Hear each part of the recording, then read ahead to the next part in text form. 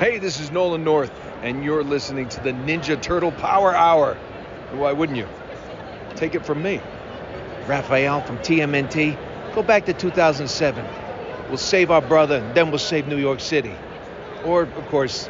You may listen to the Krang, because the Krang know that you should listen to Turtles and Turtle Power Hour. Go listen, Krang.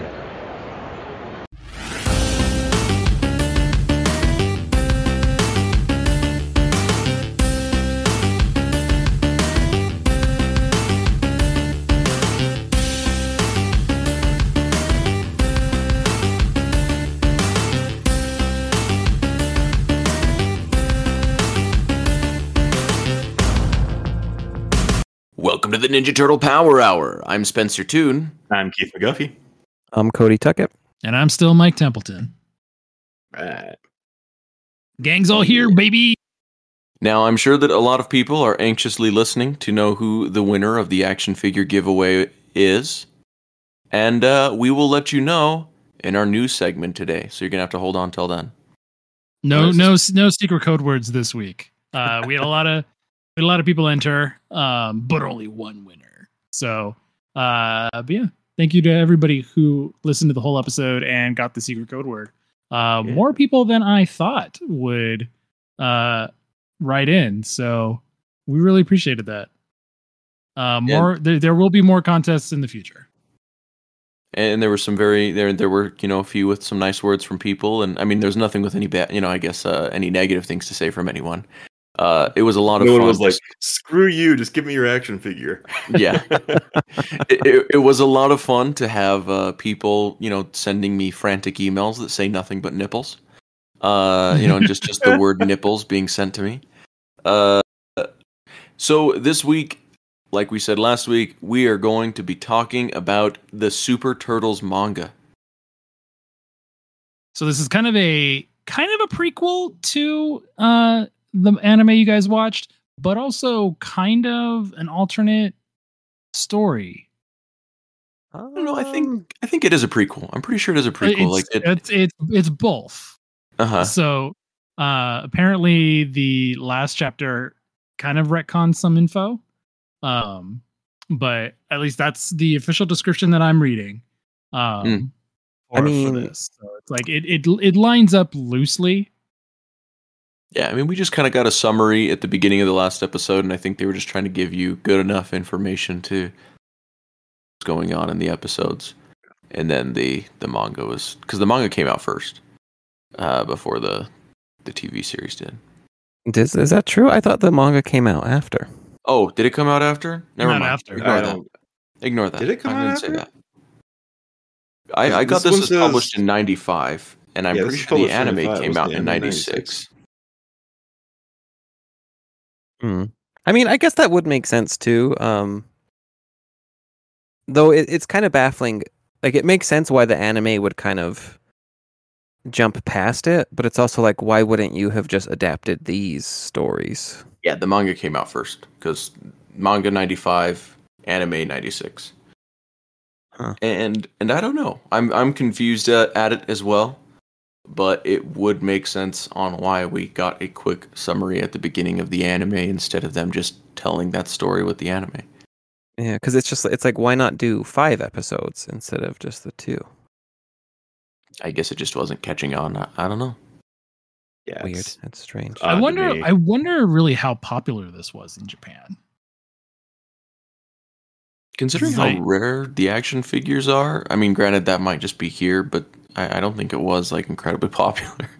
It only got 3 manga and an anime episode, right? The action figures, I mean, this is all stuff for later. So somebody tell a story. Okay. Let me tell you a story. The Ancient One did tell me a story I think you guys would want to hear. About Master Splinter's master, Hamato Yoshi. Well, let's hear it! So, I got Super Turtles #1, Holy Mutastone's Mystery. This issue was published in July of, or I mean, not even just an issue, but like a whole book. I don't know, it's 100 pages. It was published in July of 95, and it was written and penciled by Hidetada Idemitsu. Got it in one. Got it in one. First try. The turtles return to their lair after defeating Shredder and destroying his costume. April is treating them to pizza, and suddenly the turtles disappear. On the planet Neutrino, Shredder and Krang are taking over. Shredder has accomplished this with his new suit of armor provided to him by Krang. However, planetary conquest is not the only reason they came here. Krang reveals that he has a Mutastone now. He can use it to track down other Mutastones and bring them all together to amass power. They go down and find another stone underground, or maybe not. Anyway, either way, they go underground to look for the stones in the ruins on the planet Neutrino. It is now that we learn that where the turtles were teleported to. They're inside an underground Neutrino temple. They were brought there by Chrismu, the spirit of the red Mutastone. She tells them that the light and dark are unbalanced, but the turtles are the chosen ones meant to protect the planet and that balance. She gives them Mutastones so that they can super mutate. They do so and leave to go stop Shredder before she can tell them that there is a time limit. To counter their super mutations, Krang super mutates Bebop and Rocksteady.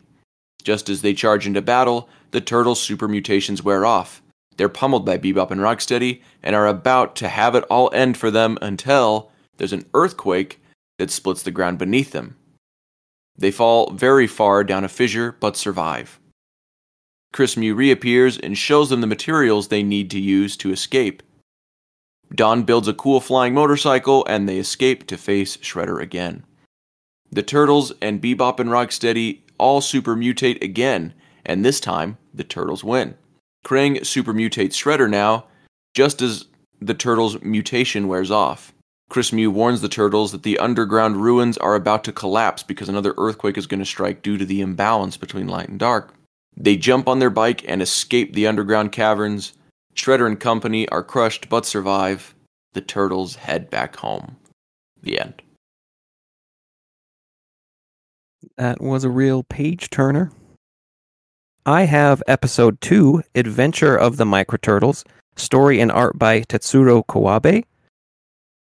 And it looks like this whole thing was translated by the Optical Internet Translation Gang, and then specifically Mark Pellegrini. We start off with Splinter admiring the ocean, meditating, having a good time, but it's ruined by the turtles and their summer hijinks. Splinter didn't take them here for leisure, he took them here for training. April definitely came for leisure in her swimsuit, which the turtles very much appreciate. Frustrated by the turtles, Splinter storms off and finds a floating bottle in the water. He opens it up, finding nothing inside at first, except there's a bug who promptly leaps into his mouth and he begins to choke on it. He becomes very sick. April and the turtles don't know what to do. Donatello scans Splinter and finds the bug has gone to his heart, and it's doing all sorts of damage. Turns out Shredder and Krang are behind this plot. It's actually a Nye vampire virus from Dimension X, which is going to slowly turn Splinter to stone in 5 hours. To stop the Nye vampire, they have to shrink down using the Mutastones. If they super mutate, within 3 minutes, they'll enlarge and explode poor Splinter. With those rules in mind, they micromutate and hop onto Splinter, where they run into some of his fleas and have to fight them off. Then they enter through Splinter's mouth and their journey begins. Meanwhile, Krang is going to use his mini micro device to shrink down Shredder, Bebop, and Rocksteady so they can go inside Splinter, but also are still able to use their devil mutation. They have a foot soldier sneak over and drop them inside Splinter's mouths. The turtles have made it to Sensei's stomach and are dealing with all the acid. They have to hurry up as Splinter is slowly turning to stone. Bit by bit, they encounter gratuitous butt touching and become suspicious of each other, but find out it's actually white blood cells who are attacking them. They escape by giving them Mikey's lunch, pizza, which he brought in. They finally make their way to the heart and the Nye vampire. Before they can deal with the vampire, Shredder, Bebop, and Rocksteady show up. Big trouble for the turtles as they all devil mutate. Shredder's dragon form is way too much for the turtles and they all get beaten up, but lucky for them, the mutation runs out and the turtles then decide they're going to use their 3 minutes to super mutate and defeat the villains. The turtles easily defeat the bad guys using their awesome weapons. The Nye vampire is also defeated. It's time for the turtles to escape and they use Donnie's rocket bow staff to get out of there. Splinter sneezes them out. He's back in action on the beach. Everyone's having a good time yet again. Splinter has decided to embrace the beach life, which April and Chrismu really wish he wouldn't in his special outfit. Shredder's escape landed him in the toilet, covered in poop. We learn evil doesn't pay. The end. That brings us to the final volume, Birth of the Silver Warrior, Turtle Saint. Story and art by Toshio Kudo. Krang exclaims in the Tendrodrome that he's did it! He's finally done it! Waking up Shredder, who comes in to demand what Krang is making all the noise, where he finds a bunch of stone tablets all over the floor. Krang explains that these stone tablets are from the Neutrino Kingdom, and by deciphering them, he's finally uncovered the secrets of courage and greed and the immense power that one could obtain by using the Mutastone of greed. Shredder waves him off, wanting to just go back to bed. When Krang does power up the Mutastone becomes gigantic, and Krang cackles.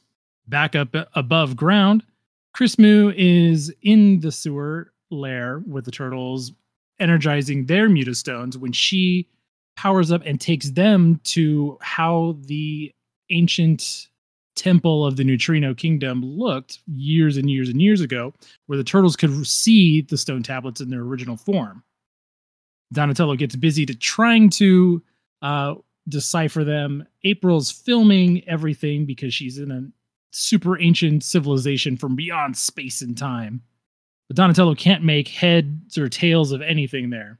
Chris Moo explains that if courage and greed ever join together, tremendous power will be unleashed. Darkness will prevail. It shall overtake the earth, and light shall be vanquished forever.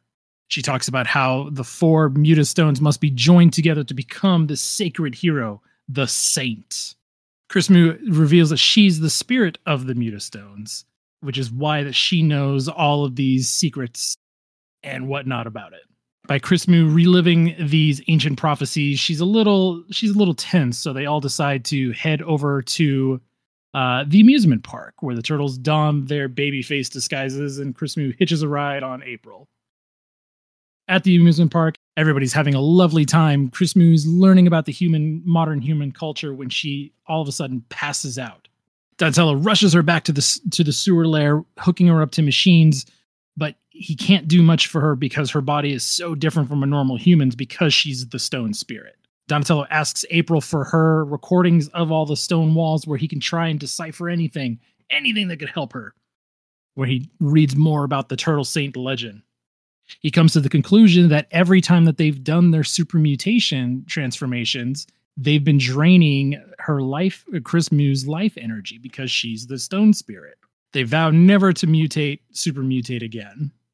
And Chris Moo starts to feel a lot better.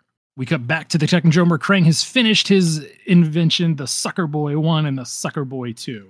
These machines are going to suck the greed out of everybody and transform their Darkness Mutastone into an ultimate version of it. Back at Donatello's lab, Donatello's furiously working on some kind of way to sustain Chris Moo by building a solar panel that will basically hook up to her. When Chris Moo, he runs back to her, and she seems to have passed. Turns out she didn't. She gives him a little kiss on the cheek, freaking him out. When all of a sudden, Shredder attacks in his super dragon form. The turtles go above ground to go try and stop him, fighting Shredder as best they can, trying not to transform to suck the rest of Chris Moo's life energy away from her. But it's very obvious that they're losing the battle. When all of a sudden, Splinter appears above ground. Chris Moo uses some of the last of her energy to transform Master Splinter into his super form finally. As everybody's fighting the Shredder in his super huge dragon greed form, the turtles at last have to use their super mutations, unfortunately, to transform to take him on, where Shredder appears with Dark Moo, the evil counterpart spirit to Chris Moo. Chris Moo begs the turtles to transform to end this evil once and for all. The turtles do, combining into the mighty super mutation, Saint mutation, Turtle Saint Advent. The Turtle Saint easily dispatches Devil Bebop and Rocksteady, flies up to the top of the World Trade Center, and defeats Shredder. As the turtles go back to the sewer lair, Donatello is incredibly sad because the Mutastones are completely dead, not glowing anymore, and Chris Moo has disappeared. As days go by, everybody is sad starts to move on with their life. Donatello not leaving the side of the Mutastones when they suddenly begin to glow again. Donatello hoping that someday he'll meet Chris Mew again. The end.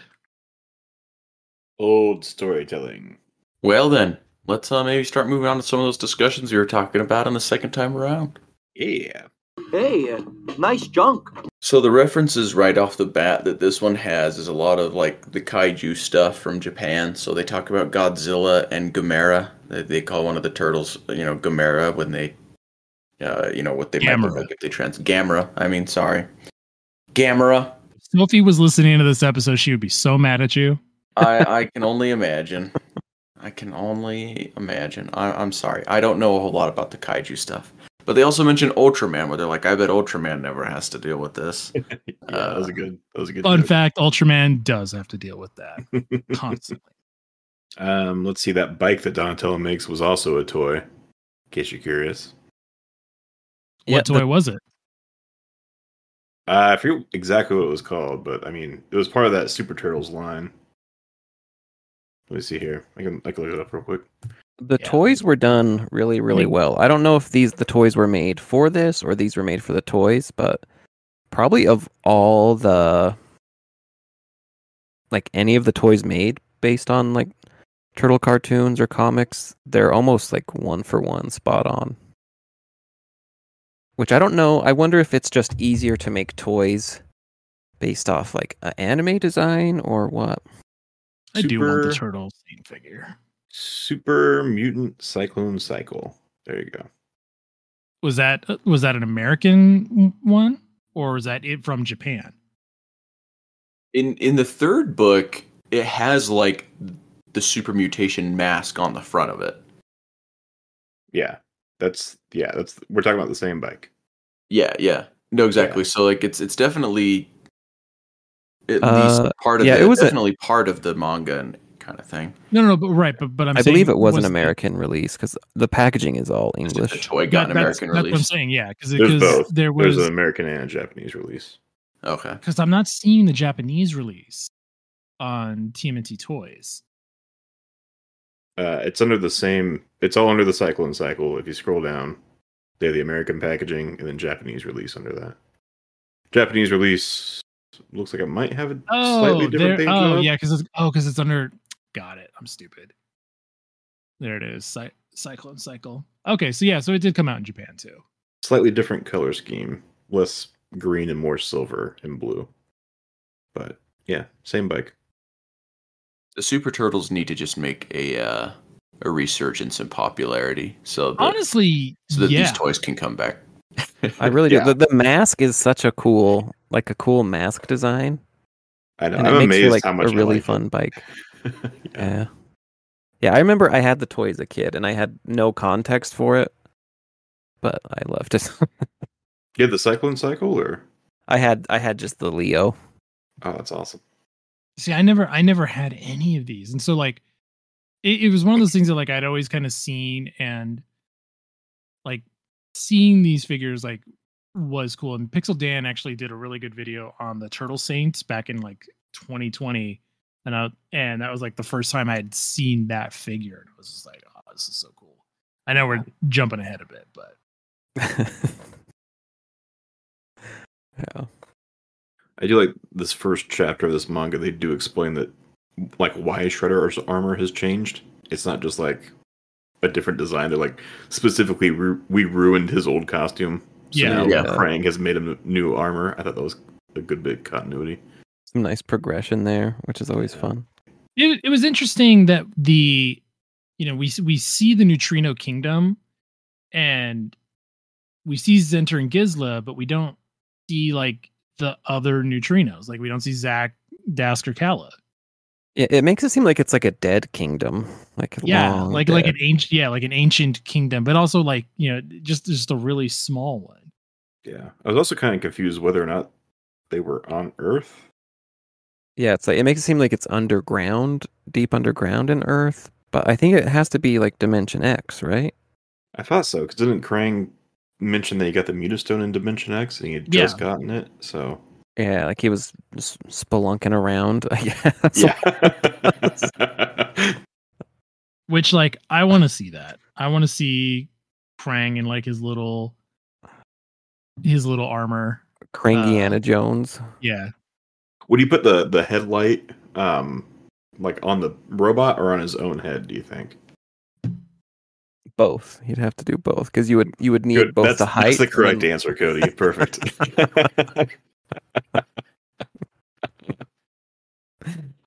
Oh my god. Is that it for the first book then? I think so, yeah. I don't have anything for the second one really. For me, this book like just really reminded me of the Magic School Bus because there's like that whole episode of the Magic School Bus where they go into the body and they talk about how the body works because they go and Miss Frizzler. One of them's sick. Yeah, I remember it freaked me out. Like, remember how they would talk about like when I was a kid, there was the fear like, oh, if you swallow gum, it's gonna stay in your body for like 7 years. Yeah. And you're like, oh my god, I swallow gum all the time. I'm all gum. They go so far into that kid too. Like they make it all the way through, basically. Was it Ralphie? They go into Ralphie. He's sick? Yeah. I gotta find this video again, but there was this video someone made that was like if Miss Frizzle had tenure, and it's just like her like way too drunk, like trying to get the kids to go back into Ralphie all the time. And they're like, can't we explore something cool like a black hole? And they're like, oh, I'll show you a black hole. Ralphie, bend over. I think, yeah, it's funny. It's hilarious. It was so funny. Oh, I gotta say, man, I am down for a body adventure anytime, any place. I'm amazed that the 87 cartoon never had a body adventure, so I'm glad we got one here in the manga. It feels weird because it's like you read this and you're like, I swear I've probably seen the Turtles do this before, but no, you're right. No, like, yeah. You know, we can definitively say that now. Yeah. That not do that in 87. Mm-hmm. I'm behind, but I think one of the issues of the Saturday Morning Adventures is also a body adventure. But weird that it wasn't part of the original cartoon, being the trope that it is. Yeah, it was a very 90s vibe to just, shrink down. Yeah. Noodle around. Yeah, well, because I even remember, like, they didn't go inside anyone's body, but there's, like, an episode of Arthur where he gets, like, an infection, and they have a whole thing explaining how infections work and your white blood cells coming in and fighting it. Just your immune system, how it works. And I don't know, there was definitely a lot of that. I feel like, like, from stuff from the 90s, and I don't know, I feel like there's a lot of stuff that carried over to the early aughts that are just, reruns of stuff that came from the 90s, like Arthur and the Magic School Bus. But there's, I don't know, do they try and explain to kids how their body works anymore? In cartoons? I don't think so. I mean, Rick and Morty does. Anatomy Park. There's a good episode of Teen Titans Go where Robin's like super excited. He's like, body adventure the entire time. It's really good. Yeah, there are very much some episodes that or as I say, there are very much some states that don't allow that. Really? Oh, you're talking about like education? Yeah. I was like, what states don't allow body adventures? I was like, that's so weird.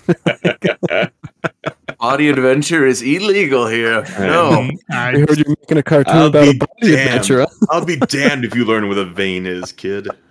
But no, that's actually blood, and I don't to the truth than we would like to admit. Miss Frizzle in chains. Right. And drug off. Yeah, that makes depressingly close to the truth. All right, let's move on to book 3 then. Oh man, book 3. Those creepy baby masks make a comeback. They do. Yeah. And they make a joke about masks, it. They're like giant man baby masks is what I've been calling them. So yeah, they like make a joke that you can't all have the same face. People realize something's weird. Like it's April. April tells them, and so then they make the other 3 stay behind.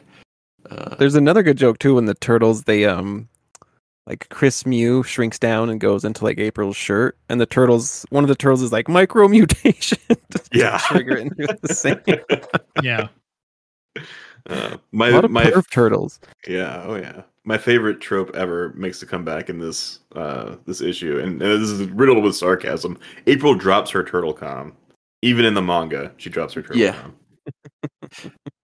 It's also like the first appearance of the Turtle Saint. If these were published before the anime, like we believe to be so. And that's why I'm confused. I don't know that this is like a retcon of the anime. Yeah, No, for me, I think I it misread fits that. pretty seamly. I misread that. Okay. It said that it could be seen as a prequel, and I don't know why I misread that. Nah. And is anything else? No.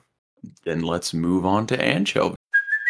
Hey, it's Kaylee Cuoco for Priceline. Ready to go to your happy place for a happy price? Well, why didn't you say so? Just download the Priceline app right now and save up to 60% on hotels. So whether it's Cousin Kevin's Kazoo Concert in Kansas City, go Kevin, or Becky's Bachelorette Bash in Bermuda, you never have to miss a trip ever again. So download the Priceline app today. Your savings are waiting.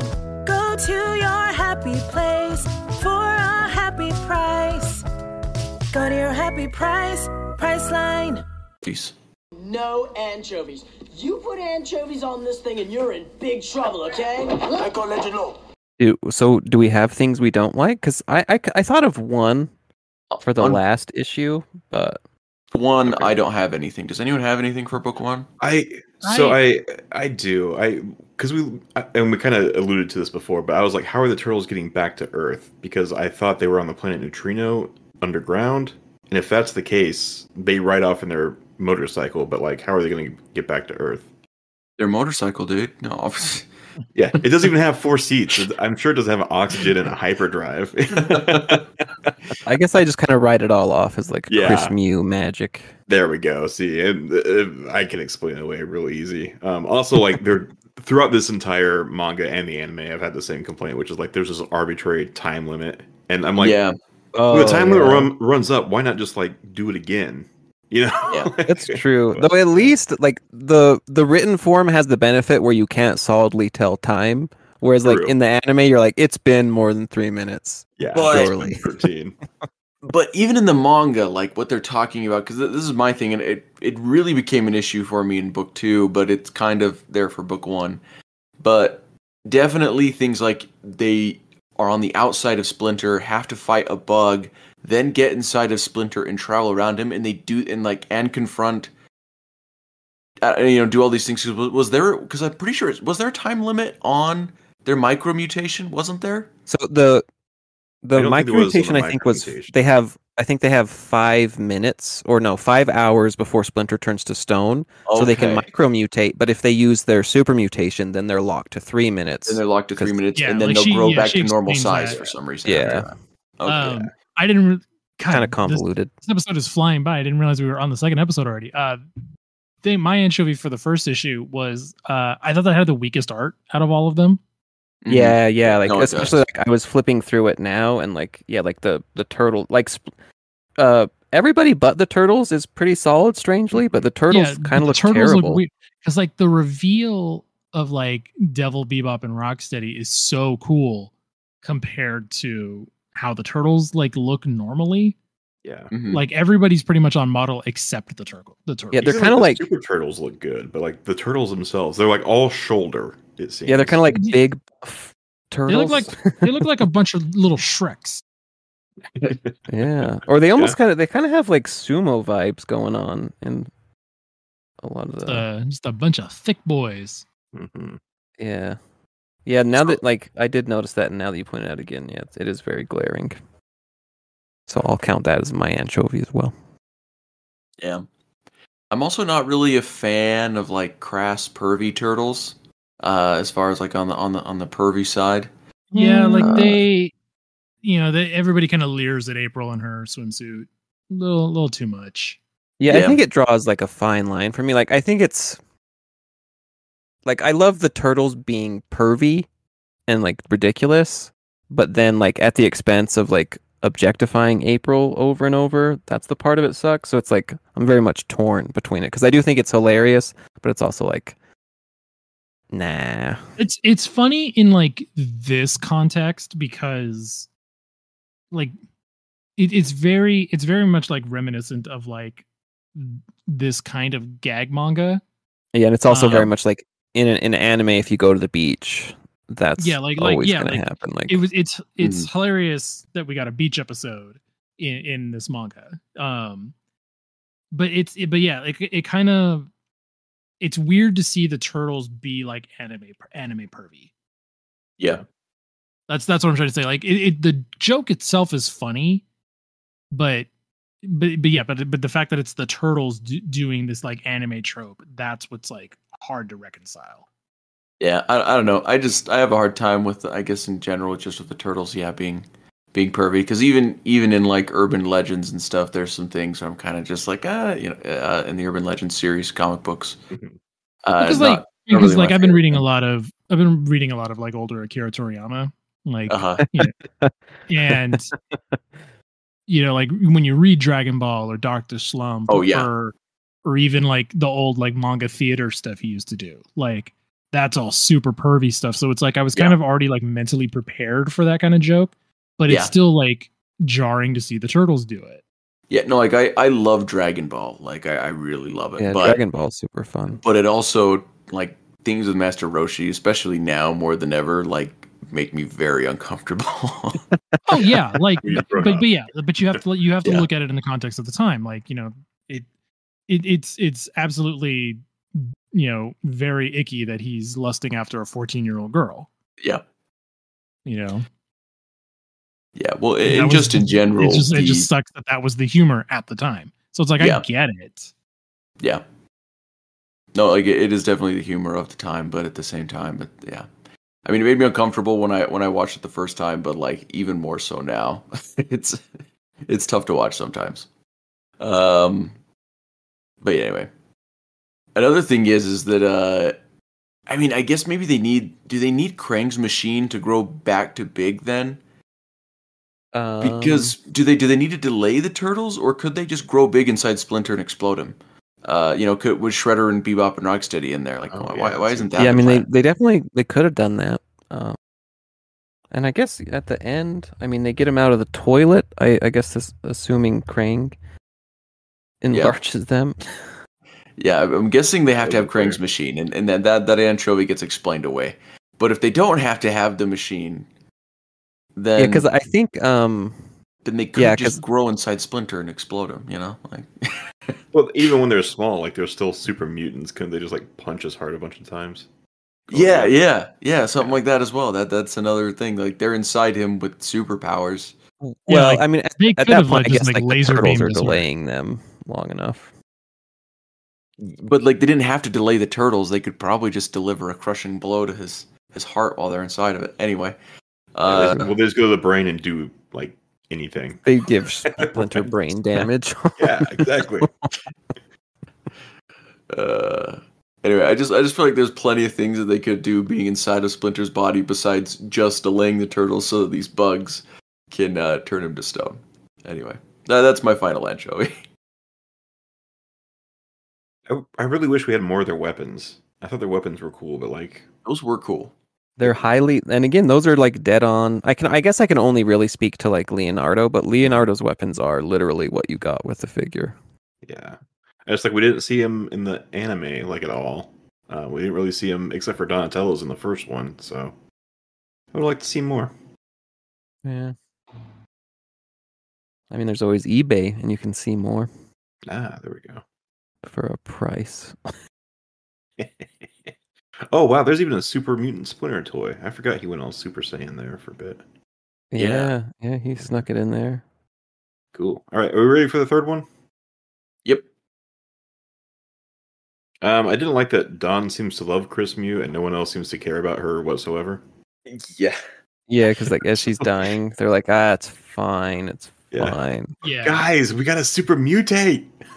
Though I didn't like how like it seems like her like health or sickness is kind of waning and waxing for like no rhyme or reasons. Like you don't understand why at any given point. That's true. Yeah. I didn't like that part of it. Yeah, that's kind of the biggest issue with this is there's like rules that they'll put forth, but then like they never really truly feel like they're following the rules, like the 3-minute limit. But like these things are taking place that have to be happening for over 3 minutes of time. And then you have like, it slowly kills her, but then it's like her strength, like you said, waxing, waning, and because there's like a panel where she says that like Donatello's tears healed her, and it's like, what? Like, when did that become a thing? Yeah. You can also understand why the other turtles don't care, because if they're watching this, they're like, look, hey, tomorrow she'll be fine. Who knows? Give her a cupcake, she'll be fine. Like, yeah, to me, this was the weakest of the three. Because I loved Turtle Saint, and like I screenshotted like the splash page of like them carrying April off of the building, especially like the colored version at the end, because it's so cool, but it's like you don't get enough Turtle Saint. Like, he does cool stuff, but it's like, I don't know, it didn't feel like it, like, because this is a fusion. This is like the saint, you know, like they built this up, and it's like it didn't seem that much different, especially because it was like the same design as like the normal Super Turtles, except it had wings. Like, that was really the only difference. And that's where like the black and white doesn't help with, like, like it doesn't sell it that this is special, like, and you don't see that until you get to the end where it's in color, and it's like you find out that he's actually all silver, and it's like, oh, like that's cool and striking, but it's like the design looks just like the normal Super Turtles. And I don't know, like I just because like I'm thinking of like fusions from like Dragon Ball, like Vegito and Gogeta, like those are events, like those were huge. Yeah, though it's also kind of classic anime to like hype something up for so long, and then you get like just a sliver of it. Well, no, I mean Gogeta and Vegito, like, you know, they earned that, you know. I mean, I've never read the manga. Up here. Oh, absolutely, yeah. No, I don't know, like the first time Goku goes Super Saiyan, like you don't forget it, because but to me, like. It was burned to my brain because it took me like 10 years to finally be able to see the episodes get there. Because not only do you have to go through like all the different sagas, and God forbid if the TV station repeats them and you have to watch it over, because it's just like so strung out. So to me, like, it's almost like in microcosm when you're reading the 3 issues, like you kind of get that experience where like relatively you read so many pages and only a few have the saint on them. I guess I'm just still bitter about Dragon Ball stringing me along for literally like 10 years, which again made the moment super freaking epic. But it's like, man, if I would have just had a DVD, I could have covered this in like a weekend. Yeah, no, streaming does make that easier now. And granted, having rewatched a lot of it with my wife, because I was watching Super and I got her into it with Super. So I was like, watch Kai, I imagine, or do you just watch it straight? I have Crunchyroll, so we've been watching just straight the original. I wish it was Kai, but they don't have That's Kai available. That's kind of cool, though. They make I kind of appreciate that, because you get close to like the original experience. Yeah, but Kai is eliminates the filler and brings you closer to the manga. It's just an overall, like, the voice actors have gotten much better than when they originally dubbed the 90s version, and so like the voice acting is better, as well as some of the choices for dialogue. Yeah, because when you watch those early Funimation episodes again, you're like, oh, see, I remember originally hating Christopher Sabat as Vegeta, because Brian Drummond from the Ocean dub was so iconic. Like when the over 9,000 meme is Brian Drummond. Like, there's a reason why that meme still holds up. And it's like, that's nothing against like Christopher Sabat, and like Sean Schemmel has been Goku now for, over 20 years. And it's like, he's the only voice I can hear as Goku. But like, Brian Drummond is still who I imagine as Vegeta. And like, when he showed up as the Vegeta clone in Super, like, that was so cool. Like, nobody says Gallic Gun like Brian Drummond does. So wait, I think Kai is on Hulu. Should I not watch it then, or should I watch it? I mean, watch Kai. Like, it's as a newcomer, it'll be different. Kai is the better version. Absolutely. Like, you're not gonna know what you're missing out on. Like, and you're not missing out on anything. Like literally, most of what it cuts out is like repeat animations that like are just there to be filler and to drag things out. It might also get rid of the filler episodes. Hopefully, it doesn't get rid of the driver's license episode because like that's a top tier episode. But it's like that's a top tier episode because I think it cuts down like because like Goku and Frieza. I want to like, say it cuts down like 100 episodes. I can't remember exactly, like but it's a lot. Like the fight between Goku and Frieza, when Planet Namek is exploding, like that the planet was supposed to explode in 10 minutes, and it goes on for like 20 episodes. Yeah. The worst part about it, though, is if you do have nostalgia of watching it like 20 years ago, it's virtually impossible to watch that again. Like, but like I looked into it once, like which dub would I track down, this or that. It's like it's just a mess. Which is as much as they improved it, I wish there could be a thing where it's like a solid release of the dubs. Which, as far as I can tell, like the older dubs, you can't really get anymore, which breaks my heart.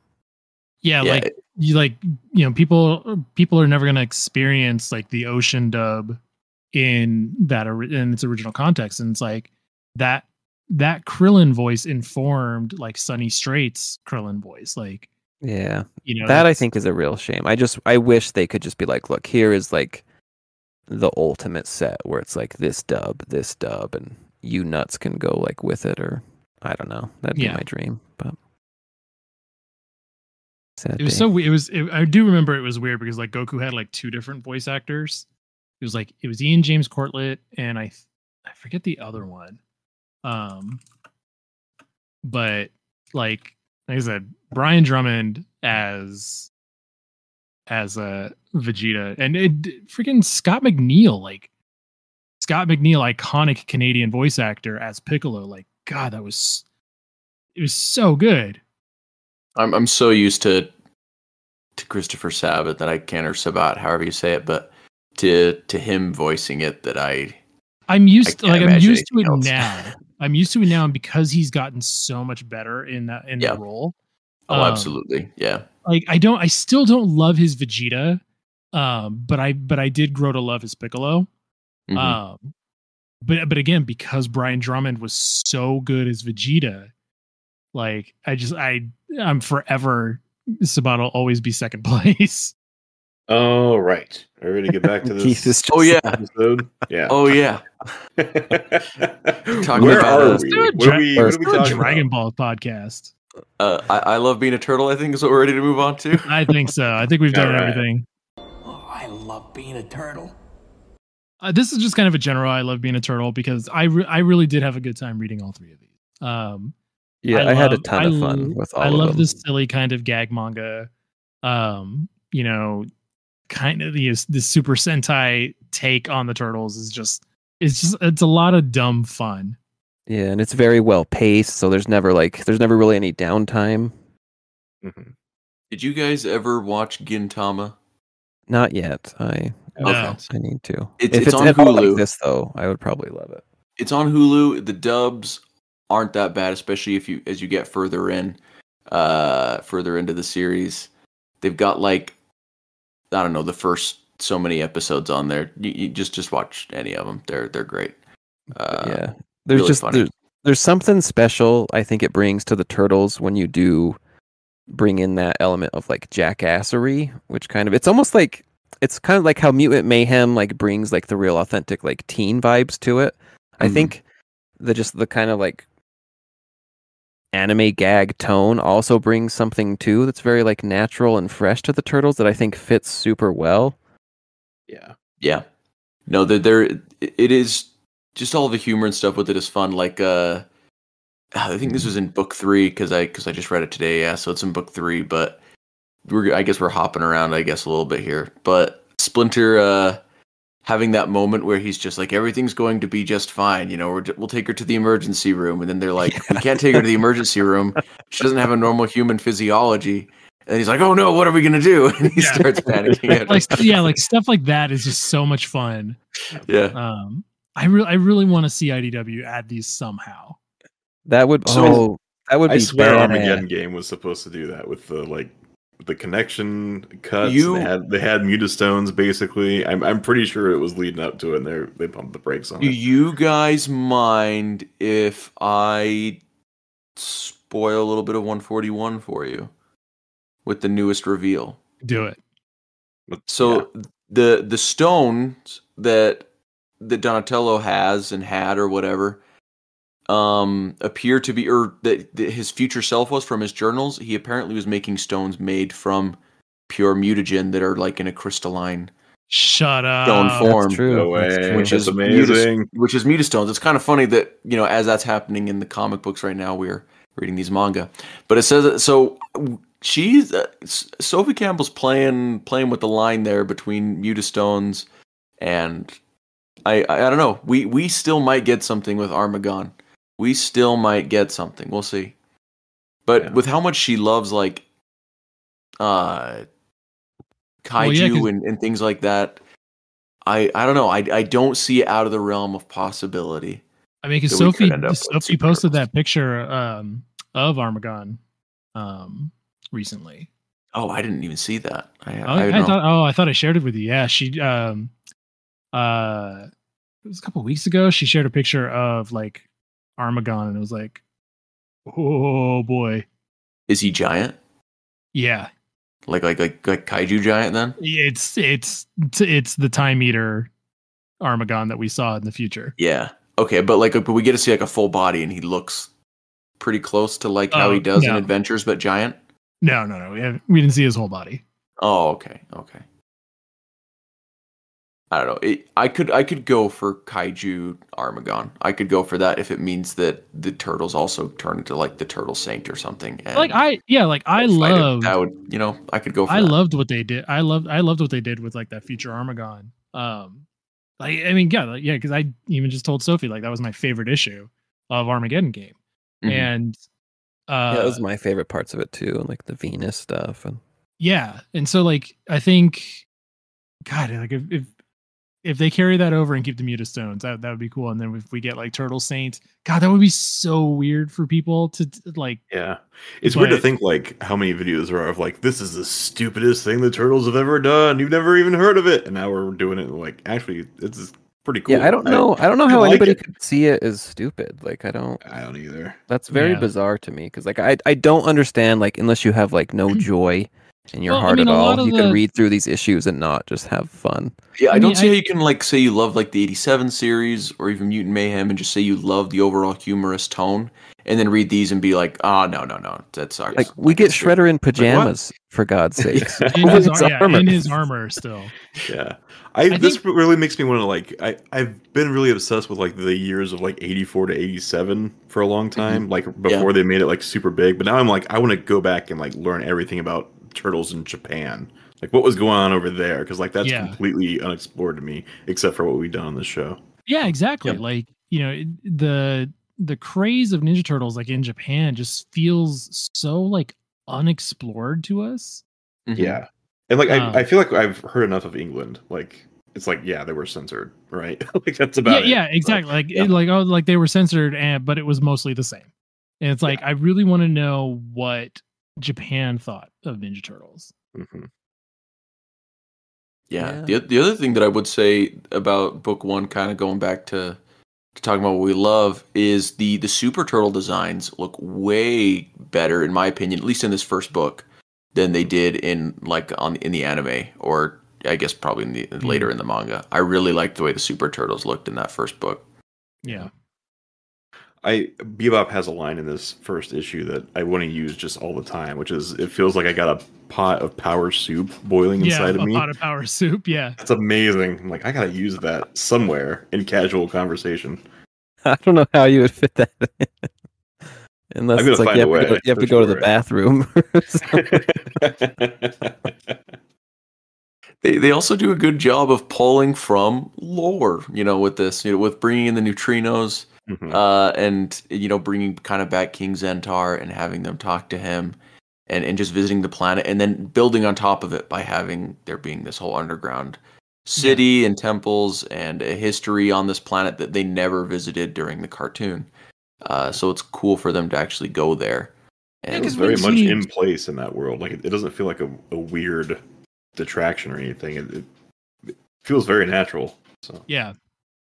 All right, but so that is it then. Oh, we're only on the first one for book one. Yeah. Oh, I said all three of them. Oh, sorry. So then moving on to book two for me then. The thing that I really liked is the element of the story where Shredder has an advantage because he can devil mutate while small and it won't be a problem for him because he shrank from the machine. And so like the turtles have to try not to super mutate unless they can for sure get out of Splinter's body until they can't put it off anymore. Yeah. I don't know. I thought that was legitimate drama. Yeah. Like it's actually a cool idea and it makes it tough for them and puts them in a hard spot. Raises the stakes a little bit. It's also like Shredder hits Raphael, I think it is, with that super inhuman dragon thrust, and like it hits him so hard you can see like it almost goes through Raphael. Yeah. Like it's super violent for a couple pages there. They've got that like blood like mouthing or spit, depends on how censored the anime you're watching is. In the manga it's black and white, so it's up to a personal interpretation, I guess. But if you're watching like Dragon Ball, that's definitely blood right there as they go after they get hit. It's very much like in the IDW series when Shredder spears Casey with his gauntlet thing. Mm-hmm. Yeah. I guess the shell really protects you. Right. Yeah. Kept it from coming out the other end, right? Also, this issue is fairly educational. Going inside the body and being like, "Oh man, we're being attacked by white blood cells." Oh man, and you learn how pervy they are. Yeah, I mean, there's the pervy thing, but then there's also like they go inside the 4 chambers of the heart, and they talk about how there's these different chambers in the heart, and how this is what pumps your blood. Mm-hmm. As an adult, I already know this stuff because I watched the Magic School Bus, but it's kind of cool that it says stuff about your body. I actually read a book. There's a book from. Do you guys ever watch Kurzgesagt? I think I butchered it. Like it's like a science YouTube channel. No. They do like very well illustrated videos on like space and stuff like this. They put out a book called like Immune, I think, which is all about like how the immune system works, which is very cool and very well illustrated. You might really enjoy. Breaks it down for the layman. I really like that Michelangelo brought a bento pizza. Yeah, for lunch. And I thought it was just a fun joke, but then they actually like used it. I was like, man, that's a Chekhov's bento pizza. Yeah, no, I really did. I loved the scene where it's like the white blood cells are like touching their butts, and the turtles start accusing each other of like touching each other. It's so wild. I don't know. I kind of agree with the editor right now, where it's just like I'm dead or something like that. Yeah, There's like there was the translator note that's just like I am dead or something like that. I just thought it was such a good scene. The translator, Mark Pellegrini, is also the guy that does TMNT Entity, which is a website I've referenced multiple times on this show. That's a really good reference for the comics. So that's cool. That's very cool. Yeah, I think they did really well. Like. What a labor of love too to go through like just to like make like the fonts and everything work and kudos to Mark. All right, third one, last issue. There's just like a lot of cool panels in this one. This is the one where we get to see Splinter get a super mutation and he turns like Ninja Man. Yeah, that was cool. He just like steps up like we got this. Yeah. And there's just some awesome action moments with the Turtle Saint when he's fighting Shredder and, saving April and doing all that stuff. There, for all of the faults in the story parts where it seems like no one cares about Chris Mew but Donatello and things like that, the action parts are pretty cool and fun to look at and to read through. Yeah. I did like Dark Mew. Yeah, it is cool. Wish there was more of her. I know she's in the OVA, but wish we had a little bit more of her here. Yeah, it was cool to see like they don't make it like super blunt, but like Shredder's like being taken over by that. I think that was a pretty cool, neat touch where it just like slowly builds and builds before like it's like the Dark Mew. Like the demon of greed is slowly taking him over. Yeah, that was super cool. And I love Shredder's designs like all the way through this and his like different forms. Super cool. I would love for like NECA to make figures based on this. You heard Or it here, anybody, Randy. I guess. No, Trevor. Trevor's got to hear it. He's the one who picks all of that stuff. Or Super 7, anybody, just go for it. Anyone, like I'd go for best action. I'd go for anything. Just Super 7 could do really well. Best action, yeah. I mean, I think Super 7 would do good because like they love doing those kind of like Shogun figures. But so the problem is like the Turtles fandom is just gonna not accept them. I know. I mean, I don't know. The Gundam Turtles figure has done super well. I mean, super well, relatively, like as a niche kind of product, you know. I think these would do just as well. Everybody who wants to drop $200 on a mech figure is loving it, pretty much. So that's what I'm trying to say. And everybody should. I bet. I mean, the turtle fandom is interesting, and I think I don't know how online Keith and Spencer are. I think me and Mike kind of have a pretty obsession. Not an obsession. I mean, kind of. Said, like, I'm chronically online. That's me too. And it's like if you venture into the groups, you see like the best and worst of it, because you would be led to believe like nobody hates turtles more than Turtles fans. Yeah. So I don't pay attention to the groups, and I took a Reddit off my homepage to not get spoiled about Mutant Mayhem. And I went back on it for like 5 minutes. I was like, I don't freaking need this anymore. Like, it's so boring and just toxic. I don't need it. TikTok though, not only for TMNT, but like other things I like too. I was like, TikTok is where the good Turtles fans generally are. Yeah. Probably because it skews younger, and the kids are like, yeah, this stuff is all awesome. Yeah, but Facebook, no. Like that's kind of how Twitter was for a while. Like Twitter felt really nice because it was mostly like the younger kids. And and it's like Twitter is like Rise Town. The Rise kids weren't annoying yet. Yeah. Now it's X and it's all ruined, right? Yeah. Yeah, no, it's kind of the thing is I mean I'm also chronically online. I'm on Reddit a lot, but I don't know, I've kind of gotten away from a lot of Turtles fandom just because like I don't know, if you're on Reddit, it's the same like 3 questions over and over again. It's just like, what origin for Splinter do you prefer? What version of Turtles is your favorite? Which turtle is your favorite turtle? Why do you hate Rise? Yeah, I just watched Rise for the first time and I love it. Yeah. Yeah. Oh yeah, that over and over. I don't know why people hate the 2014 movie. Yeah.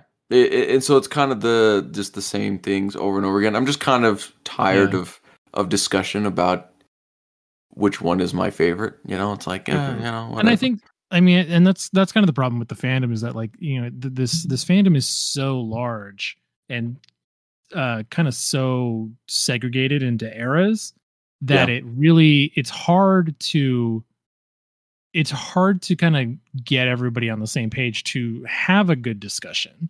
Well, because we're all over the place. Yeah, they take it so seriously too. Well, yeah, and so many people take it so seriously that it's like it just Yeah, and for me, like the IDW series has just kind of felt like the closest thing we have to like everything solidifying, which I think is partially why like I originally kind of got like slightly aggravated with like things like Rise of the Ninja Turtles at the very beginning, because it was like, man, we were so close to having something where like if you were to kind of stick with this thing and it makes more stuff that's kind of like this thing, then we could finally maybe get everyone to finally coalesce and like be together, Yeah, I could see that. Though I think like it's kind of one of the difficulties once you have such a large property that spans so many years. Well, and that you've reinvented so many times already. Yeah, it like kind of behooves you to have like multiple different forks all going on. Because as soon as you bring it together, like you alienate this fan base and this fan base. And I think generally, frankly, if I can speak from someone who is way too far into the Facebook turtle side, there's certain fans who should be alienated forever. He's not wrong. Yeah. Like if we could drive them away, that'd be great. Well, my biggest thing is if you like really love the 87 series as much as people say they do, and it's your favorite thing, like awesome, great. That's not a problem. Good for you. There's 193 episodes of it. Go Go watch those again. Watch them all and tell me. How many times have you watched all of those episodes? It can't be that many. I'm sure you could enjoy it again. I'm pretty sure people have watched the first 5, and that's where they stopped. And I didn't realize it, but like a lot of NECA's figures do come from those first 5. Like an incredible amount. I mean, obviously they have like the bigger villains that are peppered throughout that they pull from. Yeah. But like a shocking amount come from that first 5. So I'd really be skeptical how much people have actually watched. Yeah. And you would think, like you're saying, like the best version of Turtles you can get really is IDW, because that pretty much pulls everything together. And you get like a slice of it all. It's even kind of bringing in Mutastones to some extent, is what it seems like. So I forgot about that. I read that issue when it came out, basically, and I remember you guys talking about like stuff, and like I read the issue and I was like, oh man, this addresses a lot of that. Like immediately, it's so like uncanny. But if they really do go for the Mutastones, that would be super, super fun. Yeah, and my final thing for what I love though about these issues, going back to these issues, is Krang hugging Shredder at the end. Like going to that like bickering old married couple kind of trope between the two, and Krang is just like giving him a hug, being like, "Oh, you've returned. I thought you were a goner." Yeah, there's a lot of good characterization. Yeah, I don't know. It just I think it just the tone of it all fits so well, I think. Yeah. No, they do a great job with it. All right. So are we ready for news now? Yeah, let's get into that. This is April O'Neil of Channel 6.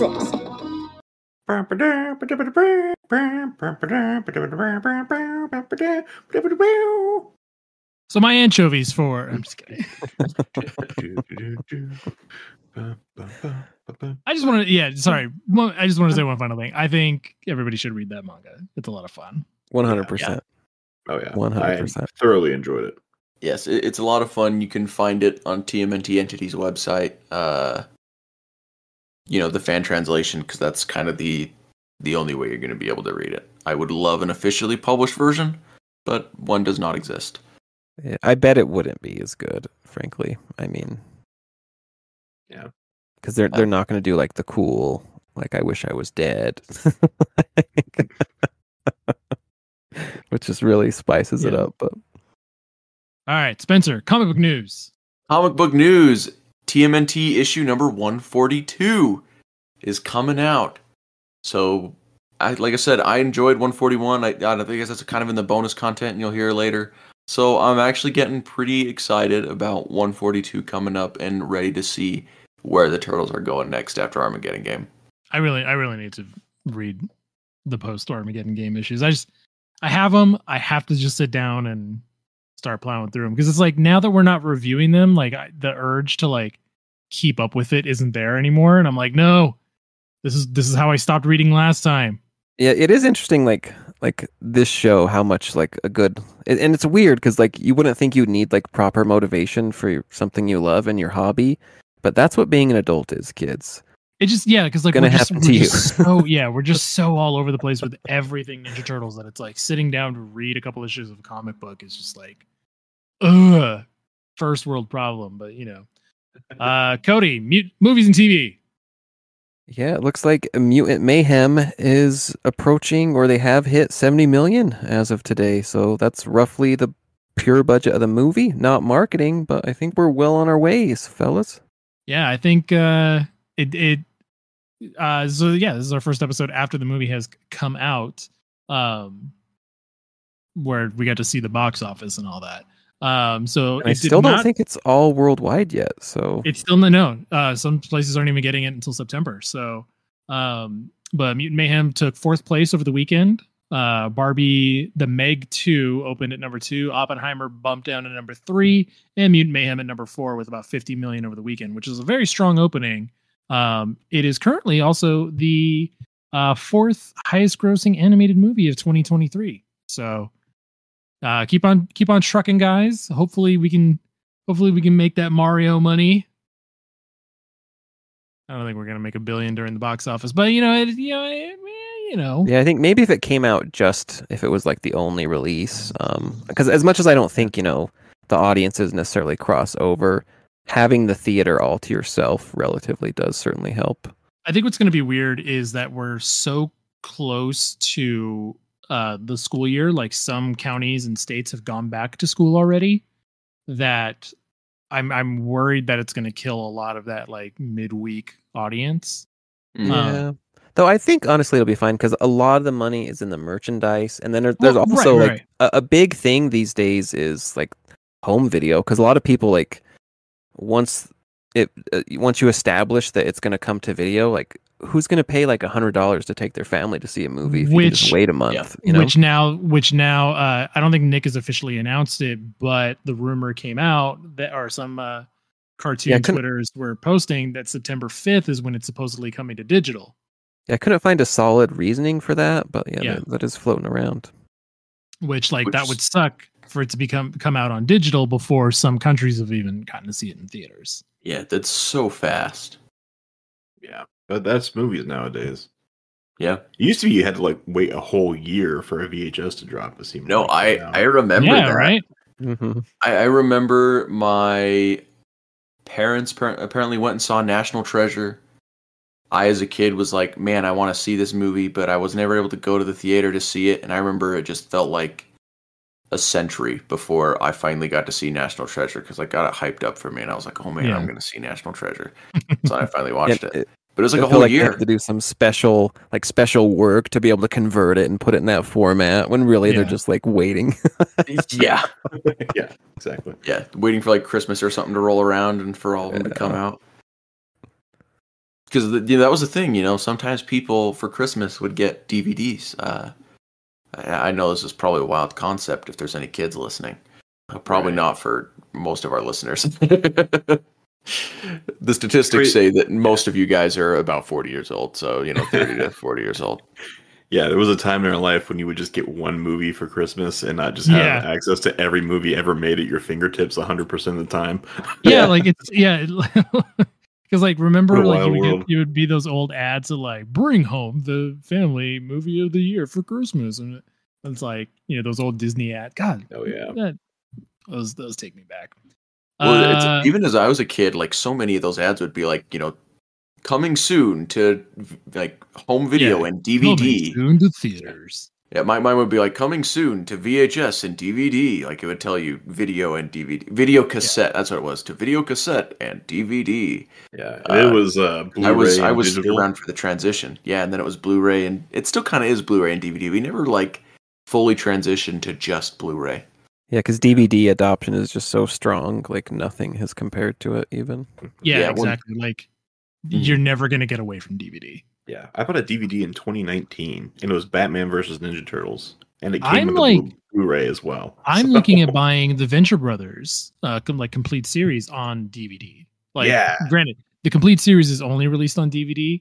They never went back and did the early seasons on Blu-ray. So, to me, DVD is the way to watch the Venture Brothers. That's just how it is. It's also, if I wanted to buy it digitally, it's only $10 on iTunes right now. But really, I want to. Yeah, I'll send you the link if you want to buy it digitally. But I really want to. On iTunes? Nah, never mind. Huh? I don't have iTunes. It's on iTunes. But yeah, that is that. Keith, you can do the first part of the news. Yeah, so in video games, TMNT are now skins in Session Skate, which is a skateboard simulator. It looks like this is a free skin update that's available right now, so you can skate as specifically the Mutant Mayhem Turtles in Session Skate. Another game that has skins but they aren't free. Announced at EVO 2023 this past weekend was the Street Fighter 6 Cross TMNT collab. Which was very exciting for me personally, being a huge Street Fighter fan and loving Street Fighter 6. So being able to jump on the first collab was really exciting, and also just the artwork that they dropped for it by Shinkiro, who's one of the premier Street Fighter artists. You've seen Shinkiro's art if you've seen Street Fighter. Just the cool amount of prestige that was coming from this is really cool. And then we knew that it was just going to be skins, not actually characters, because Capcom doesn't really do licensed characters for Street Fighter. So we knew that it was just going to be skins for the World Tour mode and the Battle Hub. You know, that your creative fighter customized or character would play or run around in. But then when the update finally came out, we found out that these skins and everything, we knew they would be microtransactions. We did not know that they would be $15 each for the skins. Yeah, those are like macro transactions at that point. It is. The whole game. Buy the whole game and you get 4 costumes. I mean, that's for $60 reference, for all 4 of them. Yeah. For reference, for Injustice 2, I knew you were isn't costumes. This is an entire, all 4 turtles, entire moveset. I mean, granted, they kind of almost were replaceable skin, but each of them had different moves still and things. It was only like $5 or something like that. Like $10. $10. Okay. Well, it was a $10 for the whole fighter pack, or was it? No, it was $10 just for the turtles. Just for the turtles. Okay. Yeah. And so like that's the big comparison. Which granted, that is a very fair comparison. You know, the difference being that, like, you know, Street Fighter versus Injustice, you know, which game is going to have more people playing it. It does really kind of suck having that kind of like just greediness come out of it.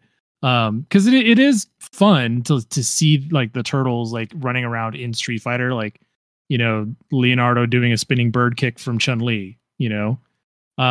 That's like, I'm still out of Street Fighter. How does that work? Are you so the world tour and then like just adding moves to it, or like the world tour mode is like you create a character and you're touring the world, and like you meet up with all of the characters in Street Fighter 6, like all of the classic fighters and stuff.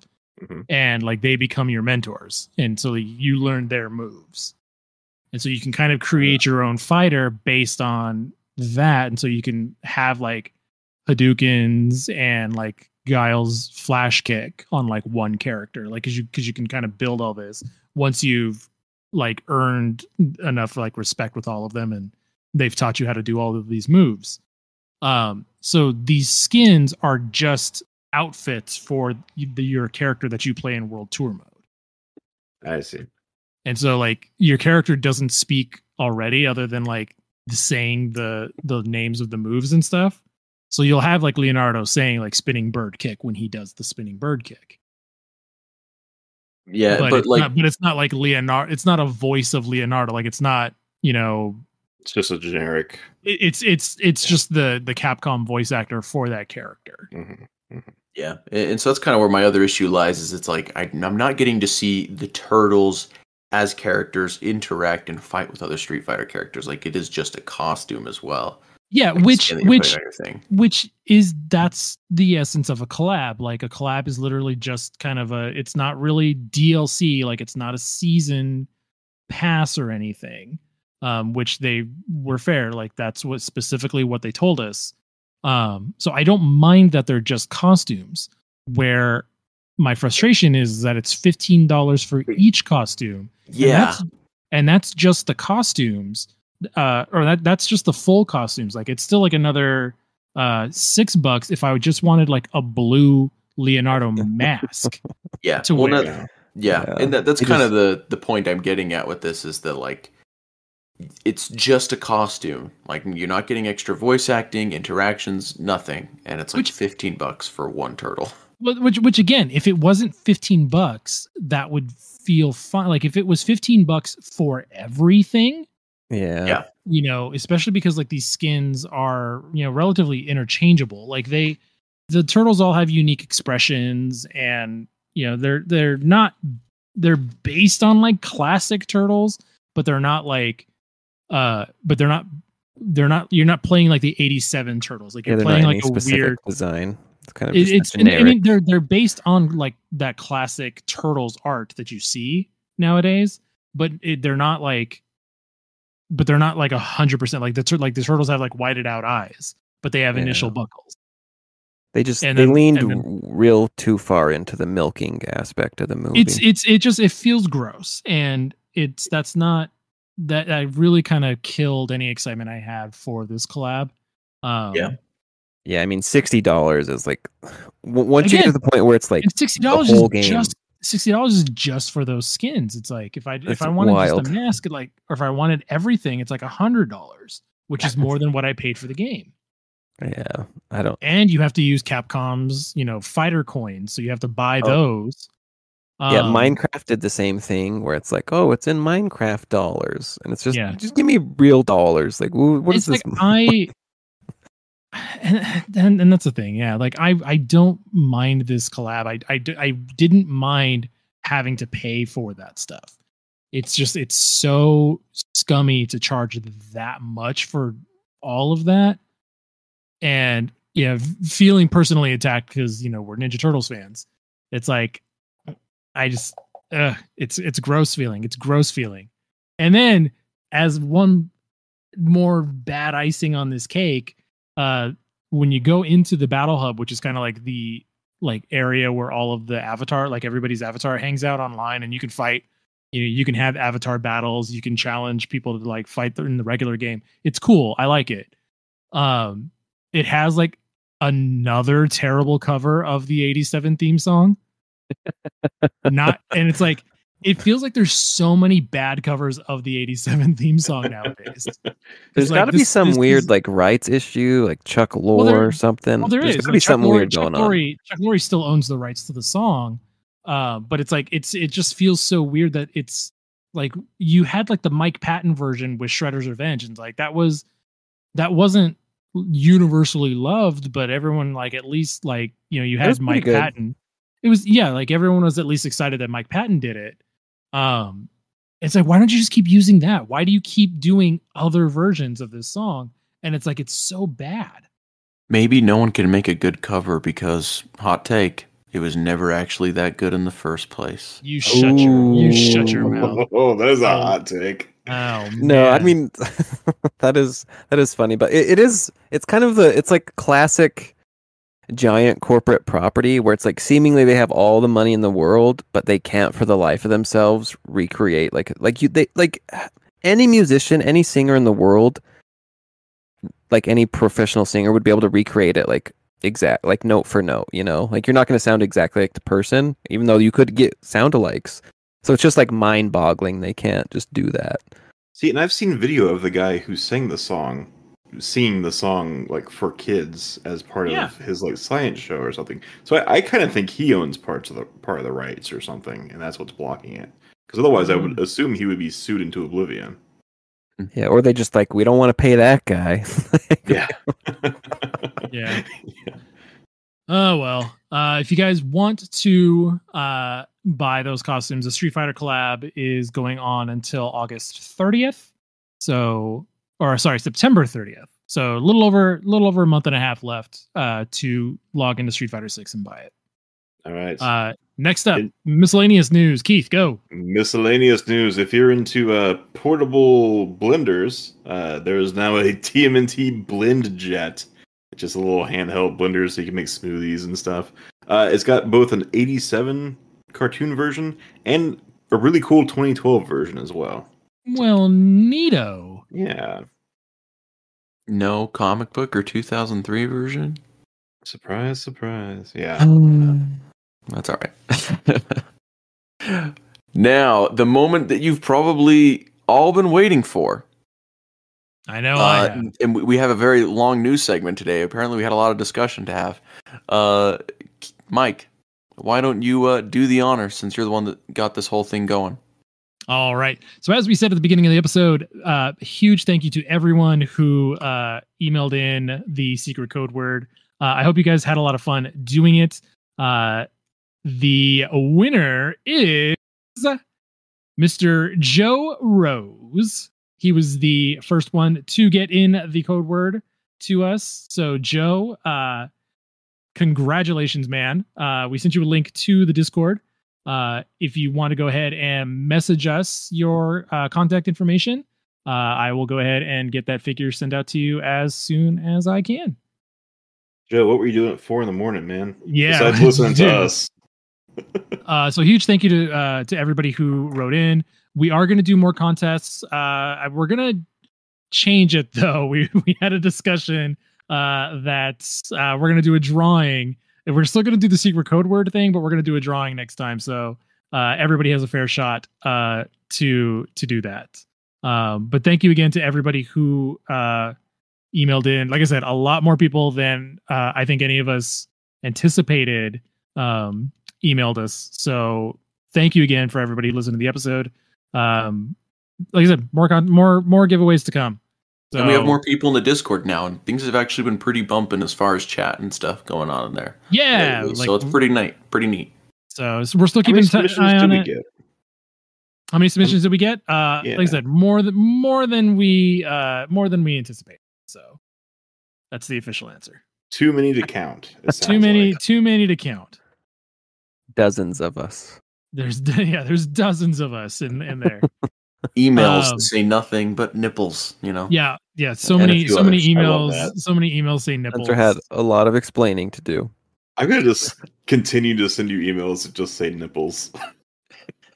Well, we're gonna have an audition for a new host, I think. Then. That's fine. Local man arrested for email harassment. Right. Exactly. That's fine. I already told you my backup plan. So Joe, congratulations again. Thank you again to everybody who listened to this episode. Let us know somewhere on the internet what you thought. Are you going to read the TMNT manga? Because you should. Thank you to TMNT Entity for doing the translation, because this was dude put a lot of work into it. So definitely go check out his work.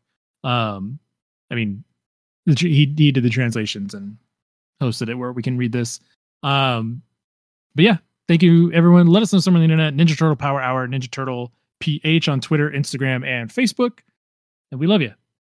So, Spencer, what are we doing next week? Next week, we're going to continue our coverage of The Last Ronin. It kind of went on a hiatus because we were covering so much of the 87 series, trying to just get through it, as well as Armageddon Game. So now we can start covering Last Ronin again. So issues number 1 through 3 of The Last Ronin, The Lost Years. Well, it didn't go on hiatus because it's a brand new series. I'm saying we went on hiatus covering The Last Ronin. I was like, that was not how I understood what you were saying. No, sorry. We went on a hiatus, Alrighty. Well, that's our show this week. Thank you again so much for listening. And until next time, Cowabunga dudes. Cowabunga. Booyakasha. Super mutation!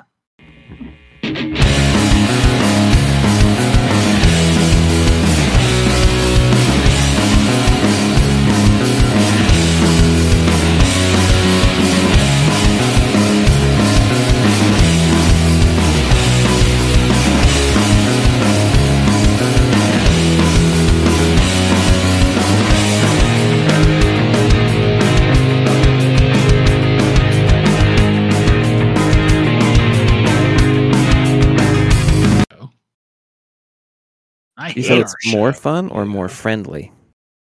Both. Yeah. I mean, I tell you all, it was on Shellhead's podcast. Did I mention that? Yeah. We talked about that. Okay, couldn't remember. We all left a bad review. Good. Courtesy of the Power Hour. Just so they know. That's if I ever get next kicked step. off this show, I'm just gonna pick up Shellheads and be like, "Hey guys, listen. You want me? I want you. Let's do this." I'm kidding. Please You have a contingency plan? Yeah. It's so funny watching everybody like these San Diego Comic-Con figures are just the normal figures in a nice box. It's like, yeah, man, like that's what Playmates has been doing for over 10 years now. Yeah. Like it's like the last time they did like a real like brand new thing you could only get at Comic-Con, I think was like the Shredder armor.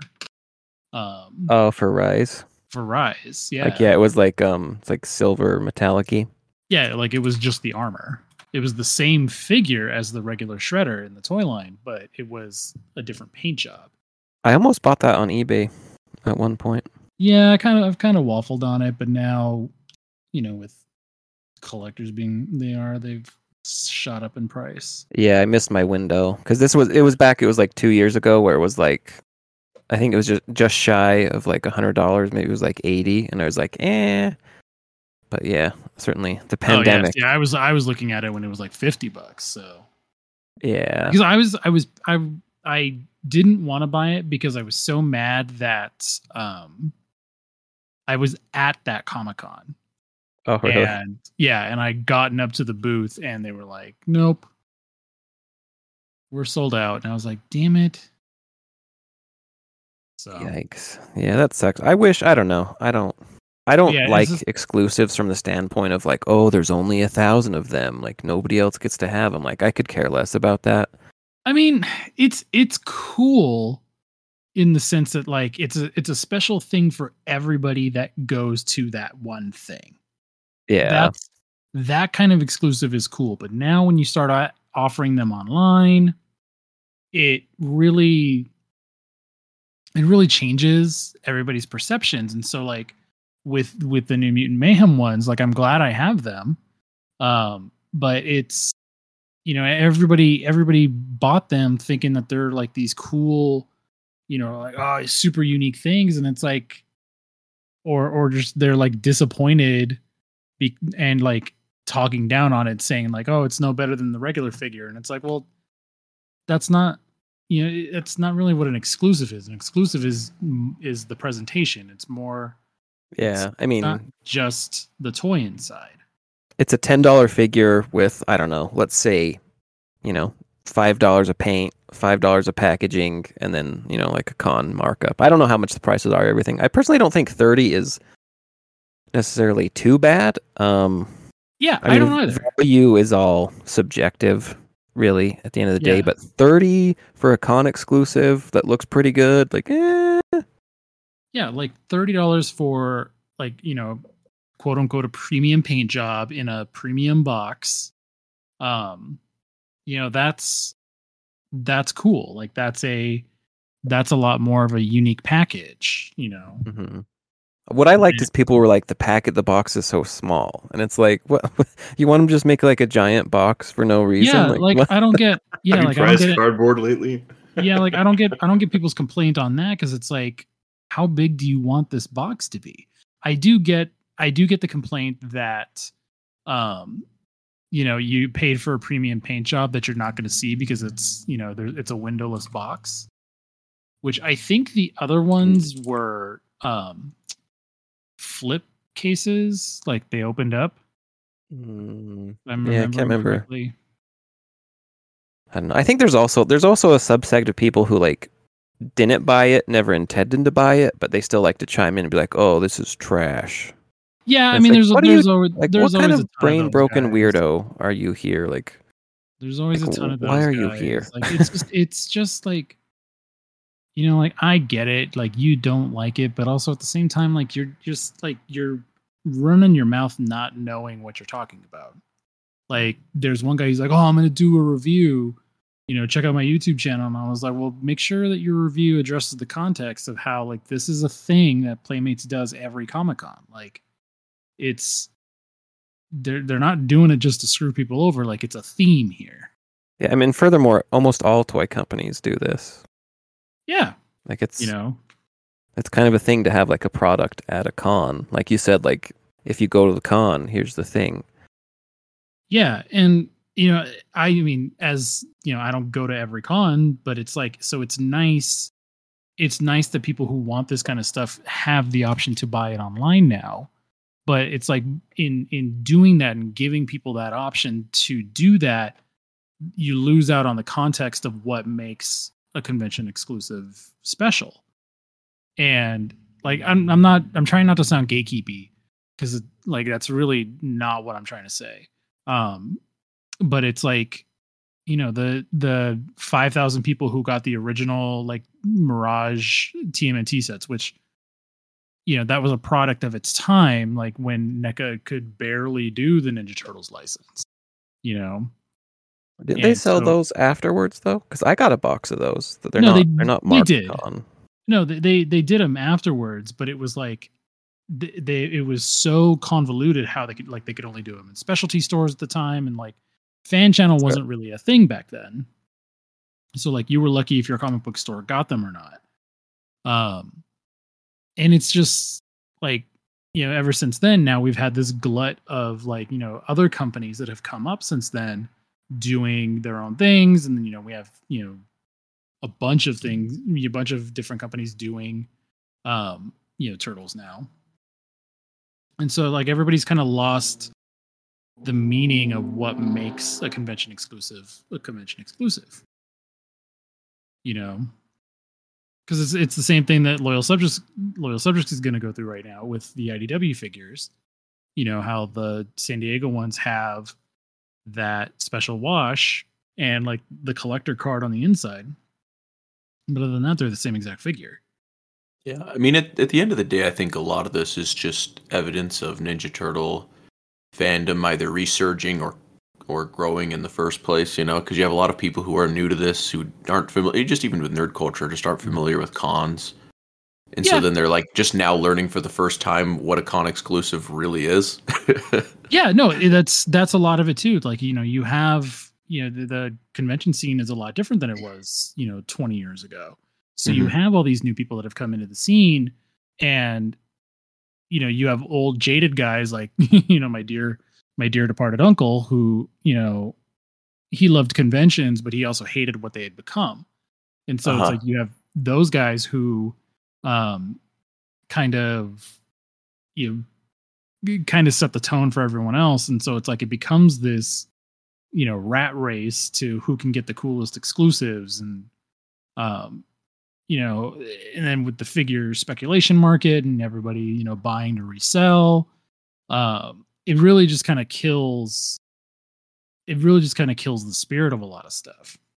I remember like one of and this wasn't a con exclusive. It was like the Loot Crate exclusives when they were doing that second wave of Turtle stuff. They were like, it even said in the pre-order window that like these are reselling, or like the first wave is reselling for 3 times as much. And it's like, that's so gross to get people like to buy your thing for that. Like, that's so disgusting.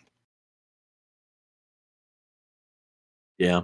Do you ever think that, like, as maybe superhero movies and their popularity wane, that Comic-Con will maybe kind of return to more what it was before? Or do you think... Go ahead, sorry. Or do you think that it will kind of just, like, shift to a new subject or topic? So that was kind of why I wanted to go this year. Was to, because this was, you know, after all the companies had pulled out of Hall H, and so getting to really kind of see Comic-Con in its like elements like that, without all the big movie studios there, and, you know, just the comics and stuff. And it was really enjoyable. I know I personally would want to see more of that. Was the difference in like the people who showed up, or like? I think it was the general vibe. Like getting around the convention center felt a lot better because I didn't have to like navigate the movie studios that were there. You didn't have to like push a child to the ground and take his con exclusive. At least out here, like most of our cons have become almost more wrestling and supernatural cons than anything else. It's like there'll be like 3 booths that are comic books. Supernatural, the TV show, or Supernatural like Ghosts? Supernatural, the TV show. Yeah, no, it's the same here. FanX is more of like a pop culture convention, so it's shifted from like, even the cosplay has shifted a lot from being like Marvel, you know, characters and things like that. You know, a whole ton of people dressed up as Deadpool and Harley Quinn to has shifted to anime. Like so many more, like everyone's wearing Demon Slayer or My Hero Academia stuff. It's that's just more anime. Cosplay. That's just cosplay culture in general. Like, you know, it's so easy to do a cosplay nowadays because, you know, you have all these different companies in China that are making these costumes. Yeah. And I mean, from when I first started cosplaying, you know, 10, 15 years ago, they've come a long way. Yeah, to the point where like, bigger name cosplayers are buying stuff from China and then modifying it to be their costume. Yeah, no, and no, like that is definitely.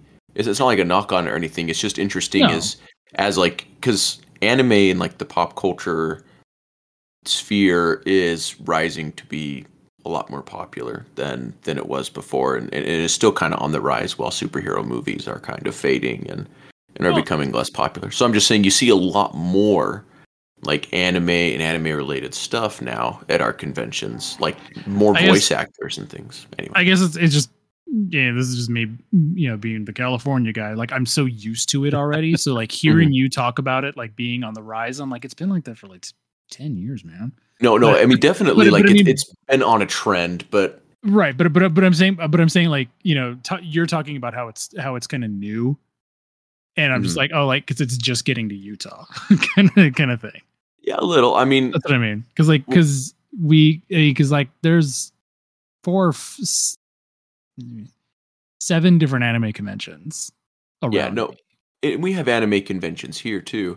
At least one, but it's like anime has been on the rise in popularity for the past 10 years, and it's been there.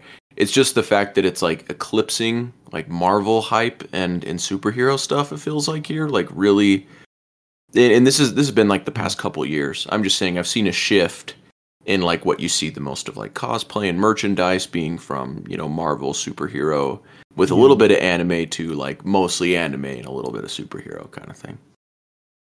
Yeah. Anyway. Yeah. You want a hot take? I think generally manga is more enjoyable to read. I'm getting there because like there's generally you get like a more complete, like in a single manga like book or issue, or like even if you're on Shonen Jump reading like the chapters. You're talking about manga versus comic books.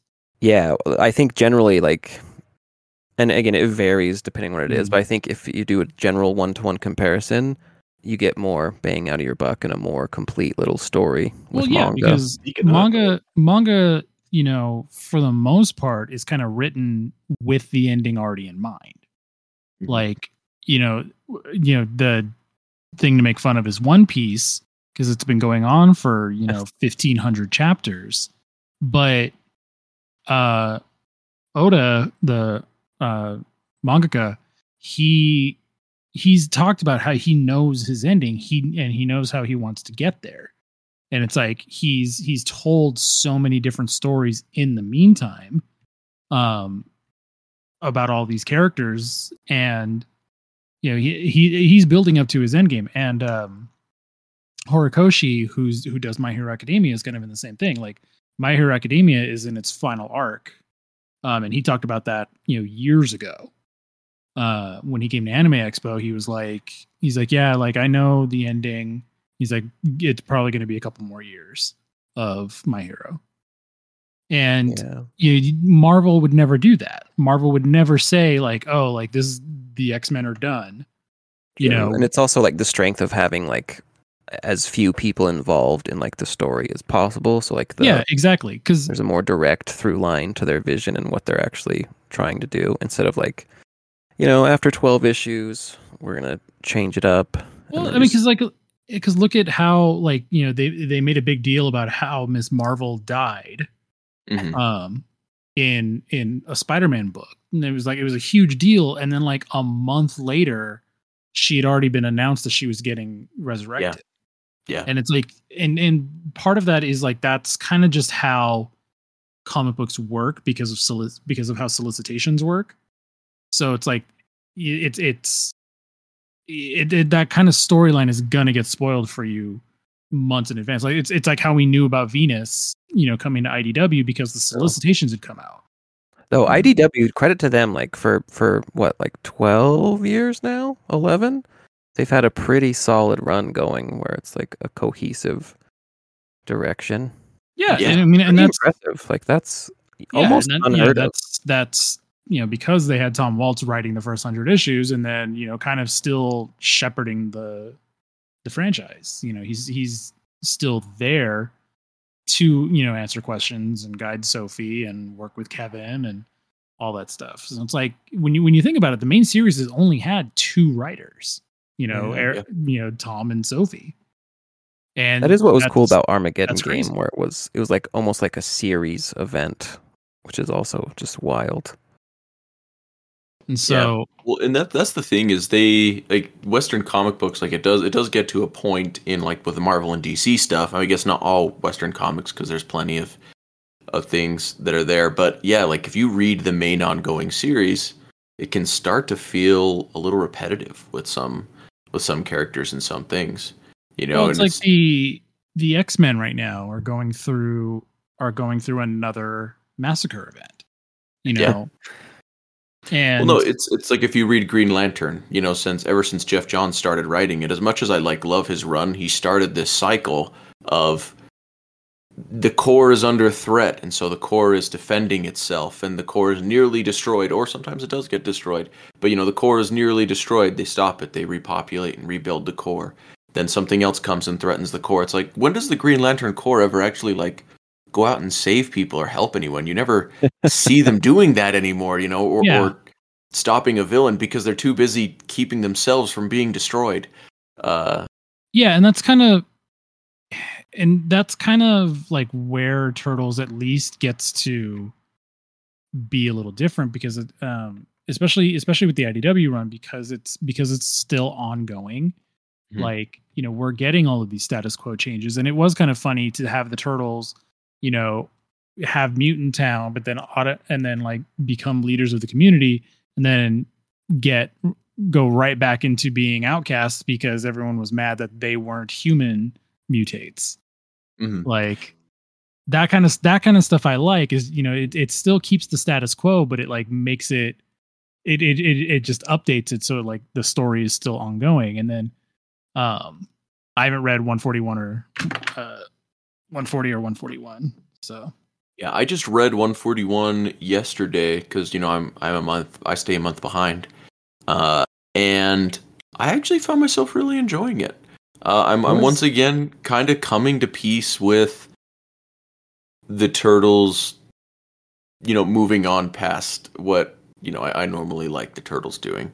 But especially since we've had 10 years of them living underground and living in secret, we had over 100 issues of that. It is okay for them to now move into a new direction. Yeah, it wouldn't make sense for this world. Yeah. And it's cool because Jennika, actually, you get to see her human history again, which to me is what makes her interesting, is that she's the one that was a human at one point. And so you actually get to see that and some of that playing into there. It's pretty good. I actually liked it. I gotta read them. I just haven't had the energy to sit down with comics, and it's like every time I want to sit down with a comic, I'm like, yeah. It surprised me because it did feel kind of slice of lifey a little bit, but at the same time, they kind of like fixed that pretty heavily in the back half of that issue. Though, which I really enjoyed. Half. But also like how slice of life is getting arrested, so yeah. But it is right. Yeah. I just got arrested last Monday. It was. You know what we need more of? More Ninja Turtles mangas. We do. You're not wrong. I guess there's like a lot of manga that is adapting the 87 series. Like, this isn't the only manga. So. Yeah, so according to Wikipedia, because I was looking at this earlier, pull it back up. I've read the Mutant Turtles Gaiden. That's pretty good. It's kind of sort of the first 5 episodes. Yeah, so there's Mutant Turtles, which is a 15-issue series that simply adapted the cartoon. There's Super Turtles, which is what we read. Mutant Turtles Gaiden is a reinterpretation of the Turtle story with no connections to the previous Mutant Turtles manga. The Mutant Turtles 3, which is an adaptation of the movie. Mutant Turtles 95, and then Mutant Turtles 96, which is a sequel to Mutant Turtles 95.